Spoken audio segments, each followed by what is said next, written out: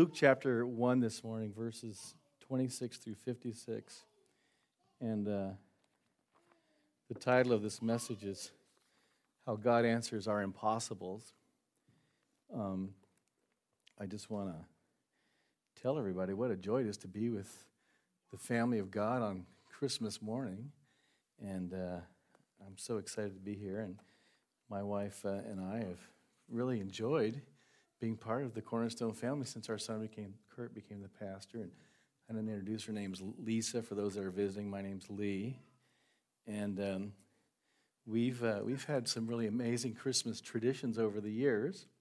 I thought I would start out with one of those traditions.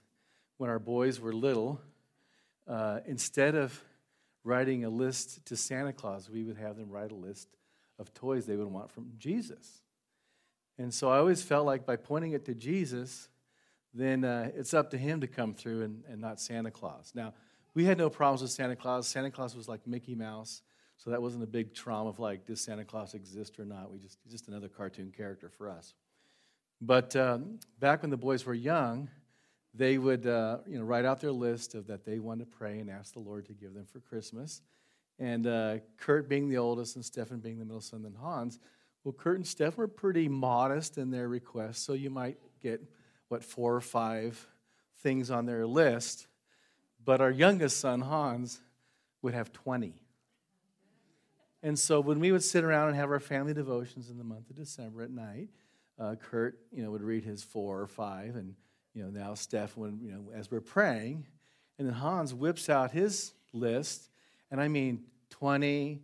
And it got longer as we got through the month of December because he keeps thinking of more stuff to ask the Lord.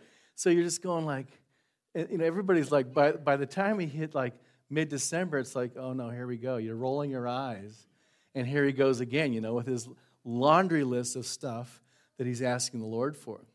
But a curious thing happened about midstream one year. I used to run around with this little pocket New Testament, and I would stick it in my shirt pocket all the time. And he said, Dad, I really like that baby Bible that you've got. And so finally at the end of the list, he would say, I want a baby Bible like my daddy's got. Now, by the time he got to the end of the list, I was up to here with this 20, 25, 30 sometimes list of toys, but then he throws in this little Bible at the end. So a funny thing happens. We have a visitor from Argentina. We lived in Panama at the time. So think of about an 8-hour flight across the South American continent. That's where our friend was from. He was a pastor, going to be speaking in Panama. So we hosted him in our home. So he joins us in our family devotion. And so he's kind of sitting there, and I'm having to explain to him what they're doing because, Kurt's got 4, Stefan's got 5, and here's Mr., I want everything, Hans, 25, 30 things, and then I want a baby Bible like my daddy's got.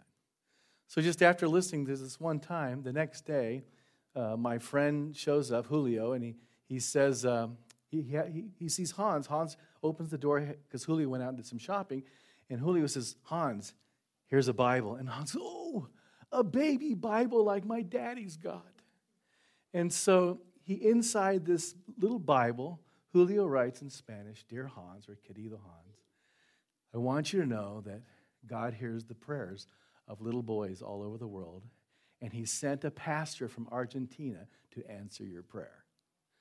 And so I felt like about this big. Like, what a slug I was, right? But, and of course, that night he falls asleep, and there's that little baby Bible next to his pillow, and it was one of those humbling moments for me, but it also was an illustration of how God really does hear our prayers. And that I've heard some say that prayer is really invading the impossible. So I want to talk about impossible things out of Luke chapter 1, verse 26 through 56. If you have your Bibles with you, follow along. Verse 26 says, In the 6th month of Elizabeth's pregnancy, God sent the angel Gabriel to Nazareth, a town in Galilee, to a virgin pledged to be married to a man named Joseph, a descendant of David. The virgin's name was Mary. The angel went to her and said, Greetings, you are highly favored. The Lord is with you. Verse 29. Mary was greatly troubled at his words and wondered what kind of greeting this might be. But the angel said to her, Do not be afraid, Mary. You have found favor with God. You will conceive and give birth to a son, and you are to call him Jesus. He will be great and will be called the Son of the Most High. The Lord God will give him the throne of his father David, and he will reign over Jacob's descendants forever. His kingdom will never end. How will this be, Mary asked the angel, since I am a virgin? The angel answered, the Holy Spirit will come on you, and the power of the Most High will overshadow you. So the Holy One to be born will be called the Son of God. Even Elizabeth, your relative, is going to have a child in her old age. She who has said to be unable to conceive is in her 6th month. For no word from God will ever fail. Or other verses say, with God, nothing is impossible. Verse 38, I am the Lord's servant, Mary answered. May your word to me be fulfilled. Then the angel left her. At that time, Mary got ready and hurried to a town in the hill country of Judea, where she entered Zechariah's home and greeted Elizabeth. When Elizabeth heard Mary's greeting, the baby leapt in her womb, and Elizabeth was filled with the Holy Spirit. In a loud voice she exclaimed, Blessed are you among women, and blessed is the child you bear. But why am I so favored that the mother of my Lord should come to me? As soon as the sound of your greeting reached my ears, the baby in my womb leaped for joy. Blessed is she who has believed the Lord would fulfill his promises. And Mary sang, and this is called Mary's song, My soul glorifies the Lord. My spirit rejoices in God my Savior, for he has been mindful of the humble state of his servant. From now on, all generations will call me blessed. For the Mighty One has done great things for me. Holy is his name. His mercy extends to those who fear him from generation to generation. He has performed mighty deeds with his arm. He has scattered those who are proud in their inmost thoughts. He has brought down rulers from their thrones, but has lifted up the humble. He has filled the hungry with good things, but sent the rich away empty. He has helped his servant Israel, remembering to be merciful to Abraham and his descendants forever, just as he promised our ancestors. Verse 56, and Mary stayed with Elizabeth for about 3 months and then returned home. Amen. So I want to talk this morning about how God answers our impossibles. And the first one that occurs in this passage in verse 34 is when Mary says, how can this be since I'm a virgin? So right away, this angel comes up and says, you're going to have a child. And the logical question that biologically that can't happen. And so the answer is the Holy Spirit will come upon you and the power of the Most High will overshadow you. So there's always this element when we're walking with the Lord that God can show up with his Holy Spirit and his power, and literally everything changes. Things that we never expected happen, and things that needed to be taken care of, somehow they just happen. They get taken care of. And so as I think about this, I think of situations throughout our life that one of the things Lisa and I have always done is we've always made lists, and oftentimes with dates, and we pray for things until we see an answer, either yes, no, or you got to wait. And the cool thing about making lists and putting dates next to it as you pray over things is over time you start seeing the hand of the Lord answering things in ways that were far better than you could even imagine. I remember one of the first times that we were praying for a car. We lived in L.A., and we were praying for, we actually prayed for I guess it was a blue Honda, wasn't it? I think it's, blue 4-door, non-smoking owner. All these little things, and I guess we wanted a manual. We didn't want an automatic, I believe. We wanted a manual because it had more, we wanted automatic. That's right. We wanted automatic. So we had all this list of things that we want. And so at that time in LA, there was this weekly newspaper that come out twice a week, but it had the best want ads in it. So you'd always go to that particular newspaper to see what was going to come up for sale, because it'd come out on Thursday, and by Sunday everything's gone. So right away, grab this. Thursday newspaper, whatever it was. It wasn't the LA Times, it was another one. And so we're going through the want ads, and boom, there's a car exactly what we're at. It was a blue Honda, 4-door, automatic, non-smoking owner. I mean, we didn't know that it was non-smoking, but until we got there. So when we hurry over to this person's house, and it's like, and she says, I guess we're the first people to get to her house and made an offer, and we got the car. And it was like the only car in all the want ads that matched what we wanted. But once again, we saw the hand of the Lord because we've been praying for about a month for this. And we just didn't have any options. We had so much money we could pay and all those kind of things, but we just see the hand of the Lord answering prayers. And so this particular passage is of people who have their hope in God, but are seeing it fulfilled in the birth of Jesus. So what was the other thing that was impossible? It says, even your relative Elizabeth is going to have a child in her old age. Once again, biologically, it can't happen. And so what does she do? Well, she says, she goes over there, and it says, and she who was barren, or was considered barren, was in her 6th month. She goes and visits her cousin Elizabeth, and guess what? She's pregnant for 6 months. Impossible. So here's God once again overcoming something that's impossible. And so it's very curious that in the book of Matthew, when Zechariah is getting this prophetic word, that it says, and your son will be filled with the Spirit at birth. In the womb, he'll be filled with the Spirit. So guess what? In this moment, John the Baptist is filled with the Spirit. So there's a prophecy fulfilled right there. But the other thing that's kind of fascinating is that the Holy Spirit comes down on them.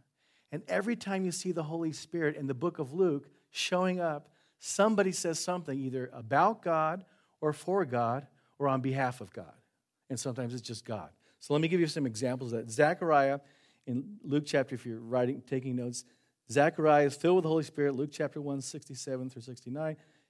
Your child, he's filled with the Spirit, and he says, your child will be called a prophet of the Most High. Luke chapter 2, verse 26, Simeon is led by the Spirit into the temple to see Jesus. And then he says, for my eyes have seen your salvation, which you have prepared in the sight of all nations. So here's Simeon now prophesying because of what God's doing in the fulfillment of Jesus coming. Another example, the Spirit descends upon Jesus in Luke chapter 3, verse 22, and a voice comes from heaven. You are my Son with whom I'm well pleased. Another example of somebody speaking, well, in this case, God speaking, but the Holy Spirit shows up and people begin to speak. Luke chapter 4, Jesus goes in the wilderness full of the Holy Spirit, and then he starts prophesying as he's going through these temptations, and one of them is, man shall not live by bread alone, but on every word that comes from the mouth of God. So once again, he goes into the wilderness full of the Holy Spirit and the power of God, and he's led by the Spirit, and then he leaves in the power of the Holy Spirit. So we have this amazing relationship with the Holy Spirit with human history. The other one that I want to share with you was Jesus, Luke chapter 10, verse 21, is he sends out the 70. They start casting out demons, and they're all excited, like, wow, this is really cool, because up until that time, you think about the world that they lived in, there's all this pagan worship going on, there's all this demonic manifestations, and lives are being turned upside down by demonic forces, and they go out and they can beat up the demons and win. And so they're all excited about it, and Jesus says to them, Jesus is full of joy through the Holy Spirit. He says, I praise you, Father, Lord of heaven and earth, because you have hidden these things, that demons are subject to God's people, from the wise and learned, but revealed them to little children. And so we have this example of Jesus, it says, through the Holy Spirit, feeling the joy of God because of what he's seeing, experienced in front of him. And so no longer will the oppression of these spiritual forces occur. So I was, this past week, I was looking through some Christian magazines, and I came across a prophetic word by a guy by the name of Sean Boltz. Sean is a well-known prophetic voice in the body of Christ, and here it is right here. And it just so happens that I'm kind of facing a year with a certain level of uncertainty with a project I'm working on. I'm writing a book, and it's one of those things that I've talked to tons of people about publishing and what's the best way to go, and it's not even worth going into all of those details, because they can be kind of discouraging. But as I was looking at this prophecy, I thought, this is a word from the Lord for me. And here's what the word that Sean gave. He said, get ready to sign deals that you could never have brokered, miraculous work contracts, real estate and property deals to come through, invoices that contradict the current recession notices, checks you never thought you'd be able to write out. Get ready for correspondence with people of influence, people that have keys to unlock projects, resources, and relational networks to you. Get ready to sign emails to people you never dreamed you would be able to correspond with. God is bringing connections together for you, and you will find yourself signing letters or emails that you never thought you would have the opportunity to write, like politicians, ministers, leaders, cultural influencers, celebrities, and people in your industry. God is giving these pens. So the word was about God had showed him that a bunch of pens that he was giving out to believers in the body of Christ. And so God is giving these pens to writers who will use their voice for the influence in the kingdom. We will see more people writing books, scripts, poetry, and music. He is giving Psalm 45 themes that will inspire great works that will be celebrated. Amen? And so Psalm 45, verse 1 says, "My heart is stirred by a noble theme as I recite my verse for the king. My tongue is the pen of a skillful writer." And I said, "Well, Lord, thank you. That was so awesome." And so here's the crazy part. We've befriended, basically, my wife has become very close friends with a woman on our street and her husband. And they asked us if we could exchange gifts with them, which was just I've never had that happen before, where you get to know a neighbor, and they said, "Hey, can we exchange gifts with you guys?" So we said, "Sure, of course." So guess what? My neighbors gave to me a pen with a journal. And I immediately thought, Lord, this is you confirming this promise for me for this year, because I'm going to need multiple miracles of publishers and editors and resources to be able to get something on the market. And it was like, as I was praying for the service, the Lord says, "I want you to share that and offer that to everybody at Cornerstone as well." And so here's what I've done.